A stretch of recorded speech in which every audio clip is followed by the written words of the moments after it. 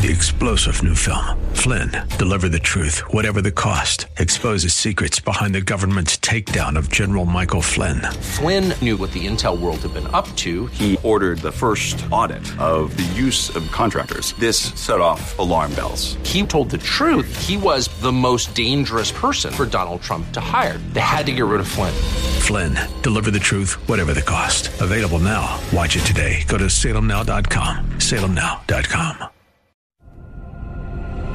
Welcome to Caregiver SOS On Air, presented by the WellMed Charitable Foundation, with nationally known gerontologist Carol Zernial and veteran broadcaster and attorney Ron Aaron. This program provides health, wellness, and other information for caregivers who are vital to the health and well-being of so many people across our country.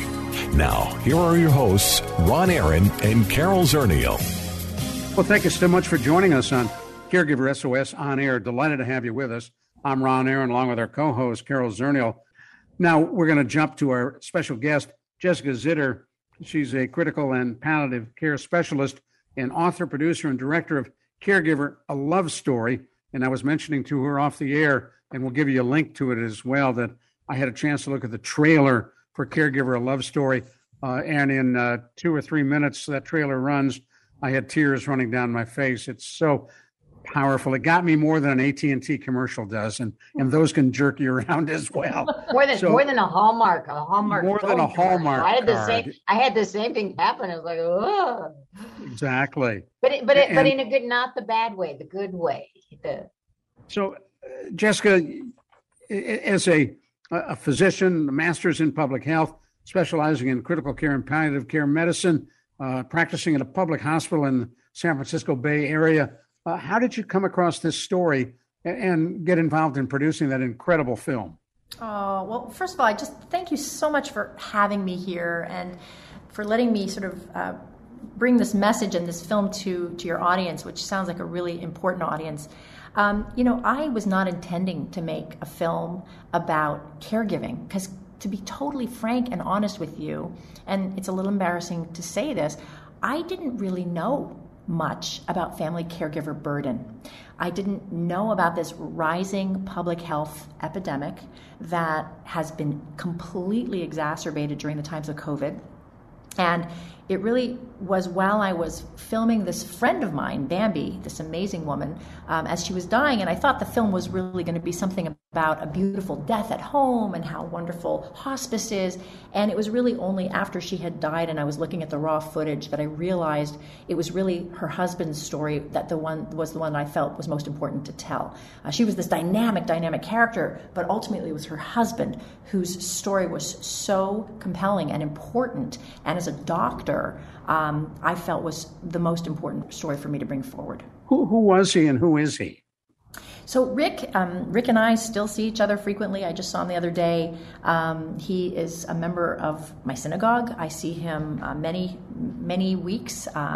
And his wife, Bambi, was another person. I used to see her frequently in our community. And I knew that she was sick. And as she started to deteriorate, this must have been now, because she died probably 4 years ago now. So this was, 5-6 years ago. I would sort of see her in synagogue, and I knew she was sick, and she talked to me about it, but she hadn't really started to declare herself. And one day she called me and just from her bed and said, I'm so sick. I don't want to go on living. I'm so miserable. And I went over to see her, and as a palliative care doctor, the first thing I did was snap into action and talk about her goals of care and understand that she realized that she had come to the end of her therapeutic options for this cancer, and she was ready to try hospice. And so we brought hospice into the home, and everything turned around and was so positive so quickly, and it was filled with love and laughter. I thought, let's film this. It's an inspiration. And so then we started filming, and Rick allowed us into the home. She allowed us into the home, and that's how the story happened. So she died now a few years ago, and Rick has really been a part of this film coming to birth and sort of seeing how it's impacted many audiences. And I think he's feeling proud that his experience has been a guide for many others, and hopefully we're going to get it out to see, to many other audiences, so that we can start to educate the physicians and the hospices and the legislators and the employers and all the people who need to understand what is really going on with a family caregiver in this country. Well, when he stepped in, asked her to marry him, she already was literally near or on her deathbed, struggling with terminal cancer. Did he understand what he was getting into? Well, no, actually, that's not the case. When they decided to get married, she was in remission, and they assumed that they were going to be okay. As he says in the movie, he says, I thought we'd have at least another 10 years. And things deteriorated quite rapidly, and it was honestly a surprise to both of them.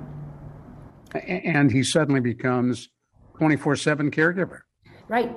And the thing that was amazing about watching this film is that, what Rick goes through is it's over 9 weeks. But when you think about the average caregiver in America is doing this for 4.5 years. And you could you just watch Rick's life deteriorate physically, financially, emotionally, spiritually. He's just run down to the point of really struggling. And when you think that he was really one of the lucky ones, it really puts everything in perspective. Let folks know who may have just joined us. You're listening to Caregiver SOS On Air. I'm Ron Aaron, along with our co-host, Carol Zernial, and we're talking about an incredible story.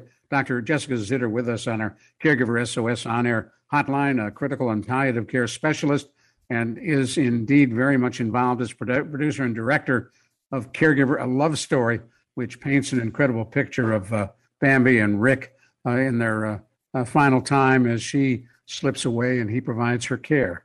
Carol. Yeah, I was just going to say that, you talked about 9 weeks, and a lot of that, it surprised me to hear that it was only a 9-week period, because it is visible, in the film, you can see the difference.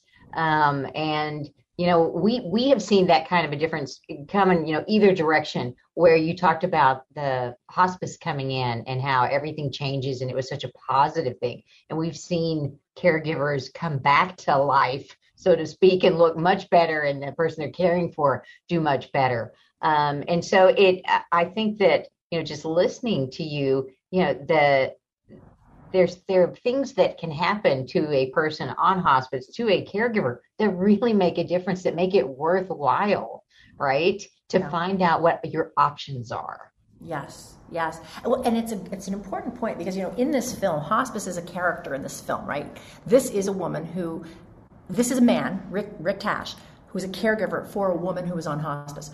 We have to put in context the fact that the vast majority of caregivers in America are not qualified for hospice, because to be qualified for hospice, you have to be 6 months away from death. So that angle of support of a hospice service being in your home is only available to a small number of caregivers. But even, and I think this is a very, very important point, even for those who do have access to hospice, there's a lot of misunderstanding and you even see me in the film have a moment of shock to understand that hospice really isn't there to provide some of the types of support that a caregiver needs. And that lack of understanding is really important, because otherwise it leads to distrust and people saying, well, hospice isn't working and hospice isn't doing. Hospice did a great job for Bambi and Rick. Bambi could never have been home without the support of hospice.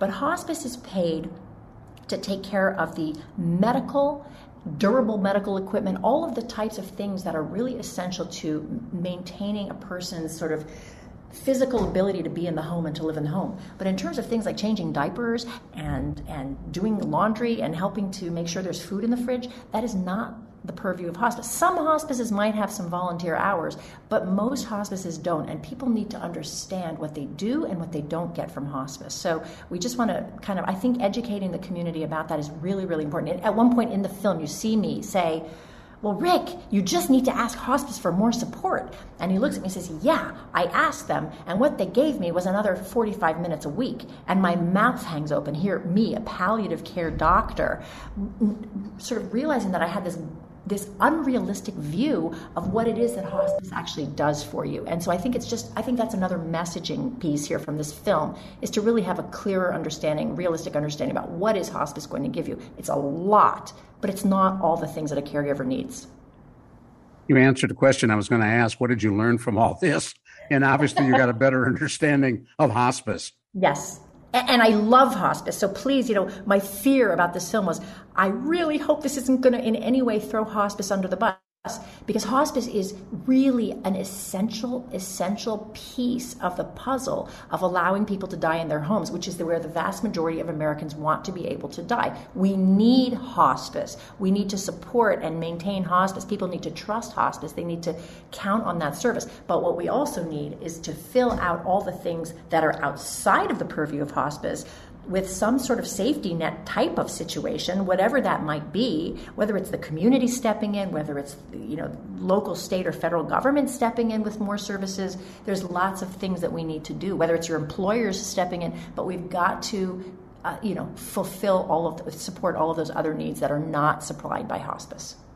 Well, I think that you're in safe hands with us. What I find is that most caregivers have gotten so little help that whatever hospice does, yes, when they come in, it's a wonderful, wonderful thing to happen. And we encourage all of our caregivers, if they're in a situation where they're eligible for hospice, to please ask for it sooner rather than later. There's just too many people that 9 weeks or 3 days or 1 day, I keep hearing, I had hospice for a day. And that's just unfortunate that they found out about it so late. Absolutely. I remember years ago, my brother, who was caring for my mom in Cleveland, Ohio, I was in San Antonio.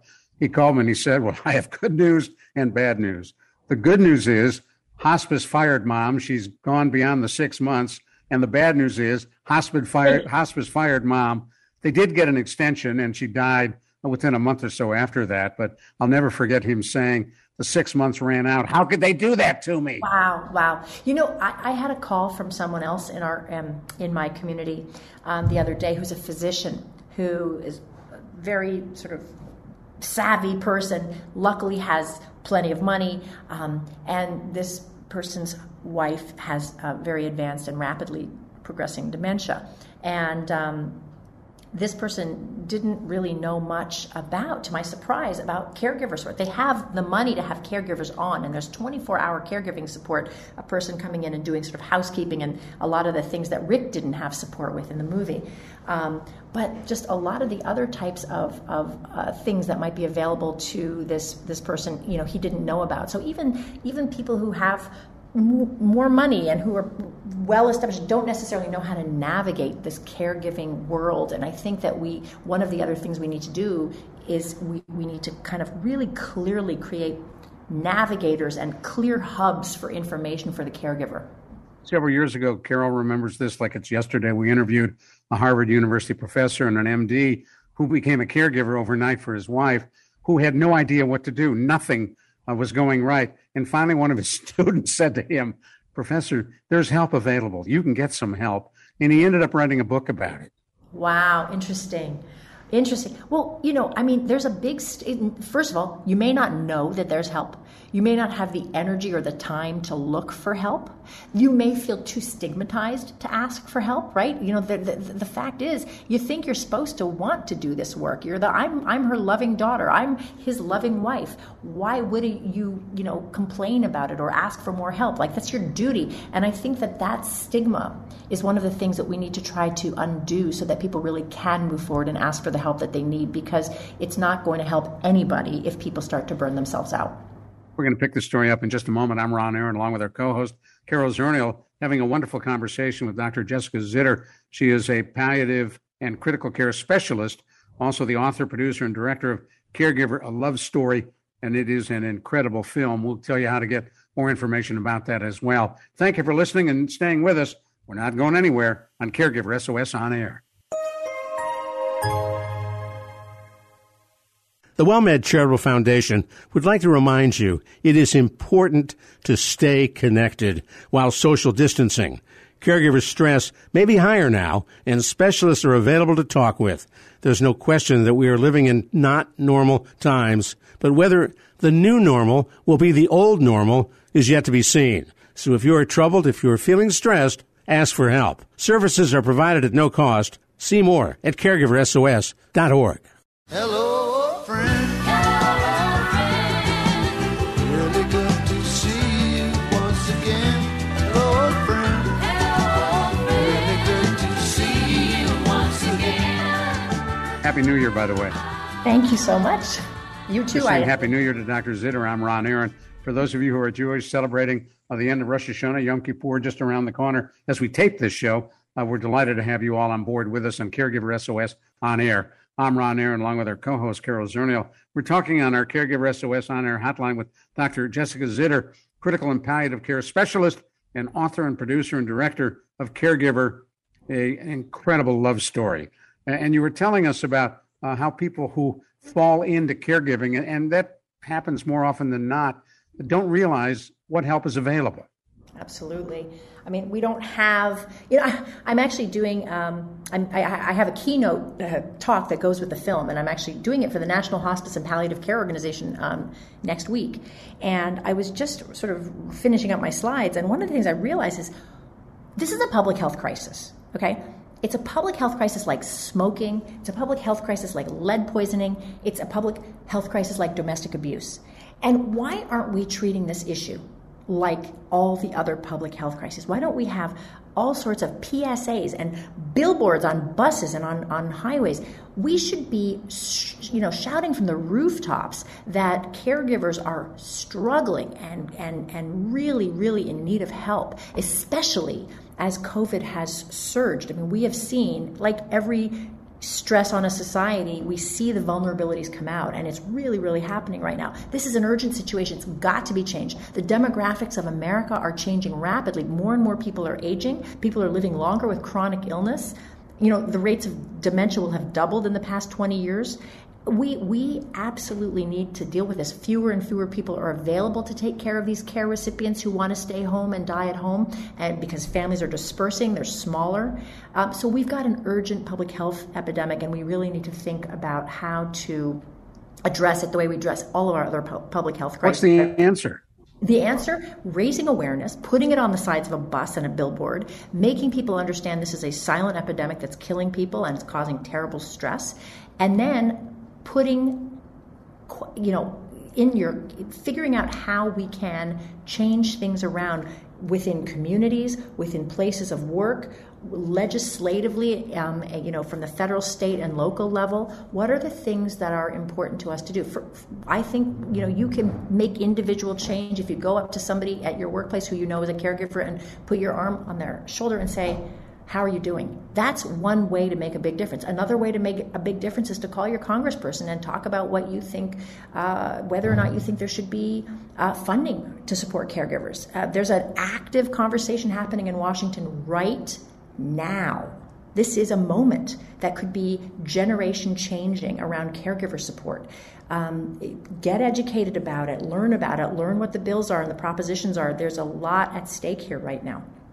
Well, I'm so glad that you mentioned, some of the activity in Washington, because the most hopeful thing, Ron and I have been doing the show for years, and I've been in this business for years, is that there are conversations about caregiving, which in itself is amazing and unique, and it is an opportunity. And I have the privilege of serving on the Race Family Caregiver Committee, and you're the first person, when the report comes out with recommendations to the Congress, I'm going to send that to you so that, you can help share, that here's a group of people that came together and are saying, what you're saying about the public health crisis. But the question I want to ask you is, you mentioned as a physician that seeing the caregiver was something that you had missed along the way, that all of a sudden, the caregiver came into focus. What do we do in partnership with the healthcare community to help the caregiver, keep them from being invisible in that setting? Thank you for saying the word invisible, because we have a couple of workshops that we have designed, one for medical students, one for medical residents, and we're just designing one for hospice staffs around this film to raise awareness about family caregiver burden.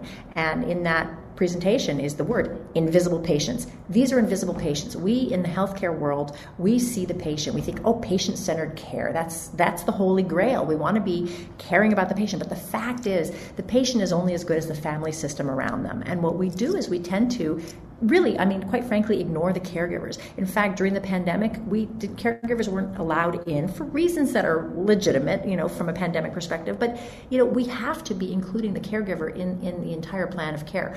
We have to be noticing the caregivers. We need to be asking patients, who are your caregivers? Or don't use the word caregivers. Sometimes people don't identify them as caregivers. Who helps you get your medications? Who drives you to your appointments? You know what? We have to ask our patients if they are caregivers. You know what? Being a caregiver may be the reason that they're sick. So we need to have a more full-fledged understanding of the caregiver situation for our patients, whether, again, they are caregivers themselves or they have caregivers, and really try to figure out how best to support them. The hospital and the healthcare system in general is a caregiver magnet, right? There are going to be caregivers all over the place in the healthcare system. And so our job is to identify them, number one. Number two, commend them for the work they're doing and recognize them for the work they're doing. That is huge. Right there is a big therapeutic impact that we can have. Number three, and most important, and we're not set up to do this yet, is to figure out how to connect those caregivers with the support that's out there in the society and community for them, in their local community, and whether it's national. But we've got to figure out how to transition that caregiver into going back out into the world with this new responsibility or this continued responsibility, and figure out where to go and get the support that they need and deserve. All right, so I wish they filmed just that. That could have been a little mini PSA right there. Yeah, exactly. Right. But you know what? It's not just the healthcare system. The healthcare system is an important one because we think of a healthcare system as a place of caring for people and their well-being, right? So, but you know what? Places of work, 60% of caregivers work. Most of them full-time. And almost all of them have their work impacted by their caregiving responsibilities. And I think it's more than 90% of them feel unsupported in their workplace from the perspective of being a caregiver. So right there is another cultural shift that we can make.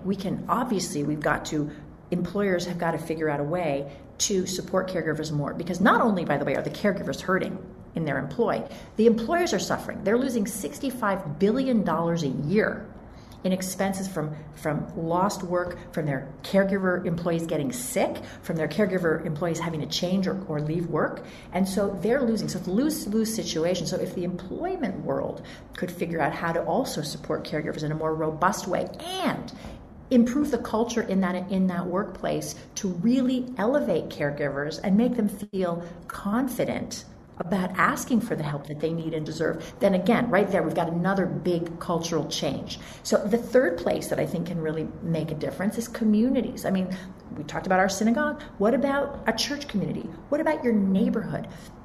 If we know that there's a caregiver down the street, we can start, again, the basics, just acknowledging them and elevating them for the work that they're doing as caregivers. That's a big, big, big piece. Changing the culture around what they're doing, making them feel less alone and less isolated. And then figure out how to organize in that community. Maybe it's setting up a church committee that cares about the caregivers in that church. Maybe it's setting up a neighborhood watch to support caregivers down the street. I mean, there are lots of things that we can do on a grassroots level. Personally, I think ultimately, well, this is again controversial, but like, where is the main responsibility lie? Is it sort of organizing grassroots, organizing among families, or is it our local and state and federal governments also, responsible for helping out in some way? I would argue yes. I know that's controversial. I know there's a lot of controversy around this issue, but I think people need to think about it, and they need to think about how, this is not an issue that's only going to affect poor people. It may disproportionately affect them, but it is going to affect everybody. I don't care what your political party is. I don't care what the color of your skin is. This is going to impact us all. 1 in 5 Americans is a caregiver, and that's rising rapidly. So all right, Dr. Zitter, I got to go back to something you said early on. Okay. When you said you really knew nothing about caregiving until you got involved in this production, and now you are so incredibly passionate. When did it hit you that this is caregiving? Oh. Well, when did it hit me that this is caregiving? You mean in terms of the Rick story, or do you mean in terms of the fact that this is all around me? Both. It was really interesting process to be editing a documentary and realizing that the story I wanted to tell wasn't the one I originally set out to do. Because then what you have to do is all of a sudden you got to pull stuff up from the cutting room floor again and say, wait, the story I want to tell is about Rick. And that's a whole different story. So we had to kind of shift stuff around. And my co-director, Kevin Gordon, did an amazing job piecing it together. But it was a really weird process of realization of Kevin and I talking and saying, hey, wait a minute. I don't think this story's about Bambi, and really reshuffling that. And then I went off on this new learning, like as a doctor. Okay, there's one thing as a filmmaker, but now I'm like, I'm a doctor. I'm taking care of caregivers every day. I'm ignoring caregivers every day. I don't want to do that anymore. And so now there's just this whole, yes, I'm passionate because I'm realizing what has happened, what I have left undone around me all these years. That is so cool. We got about a minute left. How do folks see the film? How do they see the trailer? How do they learn more about this? Well, to see the trailer, go to Caregiver, A Love Story trailer and make sure that you're, sorry, there are a couple of different ones. Make sure you're watching the one that's 1 minute and 33 seconds. That's the one. You can go to caregiveralovestory.com. It's probably your best bet. That's our website. It's got the trailer on it, and it also has a lot of strategies for how to watch the film.